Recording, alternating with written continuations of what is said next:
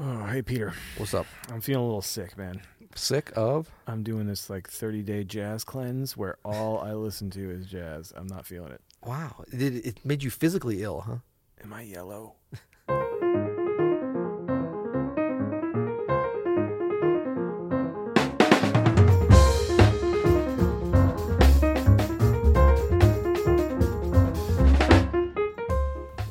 I'm Adam Ennis. And I'm Peter Martin. And you're listening to the You'll Hear It podcast. Daily jazz advice coming at you. I feel recovered. I feel reinvigorated. 20 seconds and that cleanse worked, man. You just had to wait it out, I guess. No, why are we doing that comical skit to open up our show here? Why do we do any of them? Why do you call them comical? No, because today we're talking about what should you expect from jazz in the first 30 days. Ooh, that's good. That's a mouthful. It doesn't totally make sense, and it's a little bit mystical. Did you get that off BuzzFeed? Exactly. So and look at these 7 jazz greats, how fat they've gotten. Say it again. What is what should you expect from jazz in the first 30 days? Okay, so by expect from jazz, you mean like when you're learning jazz? Learning jazz. For beginners. Yeah, exactly. First 30 days of learning jazz, what should you expect? This is great because we do have a lot of beginners that listen every day. We have someone new. We have a lot of like pros on here. We have a lot of like very talented players of all levels. But the first 30 days, man, could we think back to that?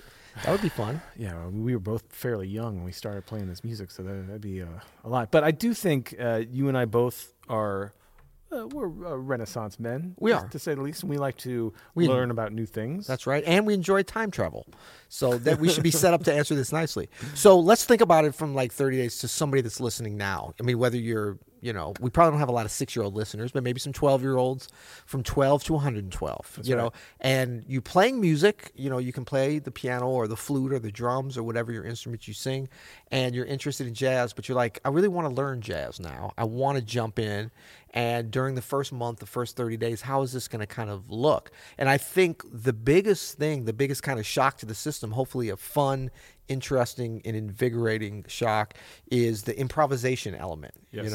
Like that's really just a big thing because it's so different from what most people have experienced in their musical career. I mean, you could play classical music, play an instrument stuff, and never even improvise one note. You can be very good classical. I mean, we have friends who are in a world-class orchestra. They turn bright red and get terrified when they have to improvise anything. Even if they heard the word improvisation, they turn bright red sometimes, I've had improvised section in charts for people, and I've had them literally turn to me and say, I'm not doing that. Right, exactly.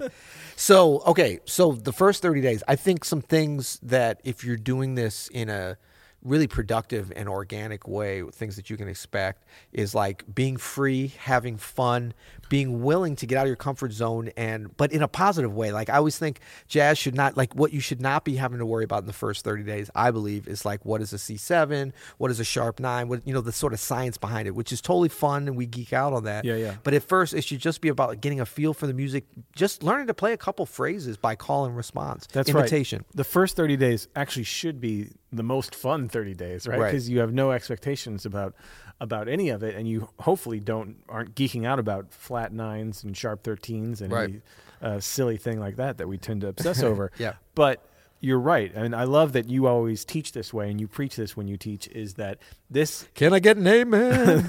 Amen, brother. This music is all about how it feels. It's about playing with people. It's about communication. It's about love. It's about all these great things and joy, and when it's played right, you can feel it. You can literally feel it as you play. Yeah. So hopefully, if you've never played jazz and you're starting to swing and you're starting to play along with records, you're getting this feeling for probably the first time. Right.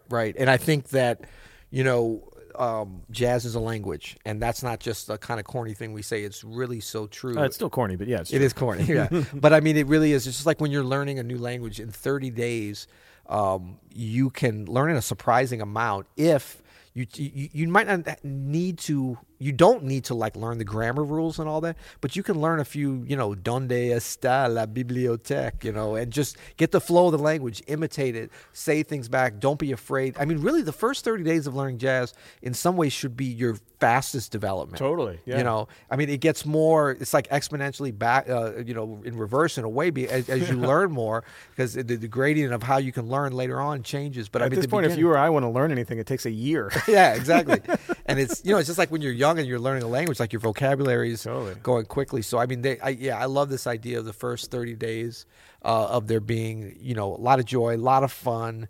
A lot of imitation. This is not the time to be afraid. I mean, look, if you sound like crap and somebody hears you, can be like, I've only been playing for 30 days. That's right. I mean, just wait till you've been playing for 30 years and you don't sound good. And not a lot of excuses then. I love what you said, that you don't have to know like the grammatic rules and the all of the rules of the language to speak it. Like I can order pretty much any coffee that I want to in Italian and any dessert really. And I have Va bene. No idea if the pronunciation is correct but I know that when I say it, I get my coffee and my treat immediately. So and then you get a whole sentence back in Italian because you say it so well, you don't understand it, right? But it's very similar to jazz, actually. Like it's pretty immediate. Like you get to start speaking this language in those first 30 days, that first month, and at the end you get your 30-day chip. No, that's something else.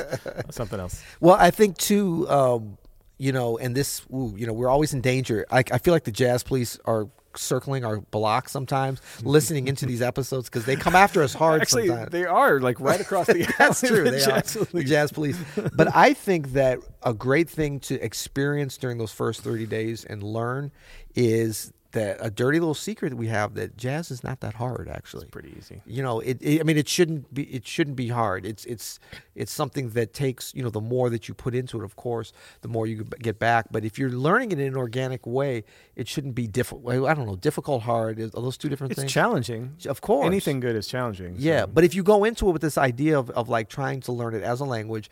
Learn by imitating, be free. Don't be afraid about making mistakes. You cannot be like during those first 30 days, you're going to make a lot of mistakes. And that's when you develop, that's when you grow. So you cannot be afraid of sounding bad, making mistakes, that kind of thing. Absolutely true. Yeah. This is fun. This is fun, man. I want to go back in time, man. I want to go back to little baby Adam, little baby Peter, and we could learn jazz again, man. All right. Well, if only we had a time machine. Andrew, get on that. Come on, Andrew.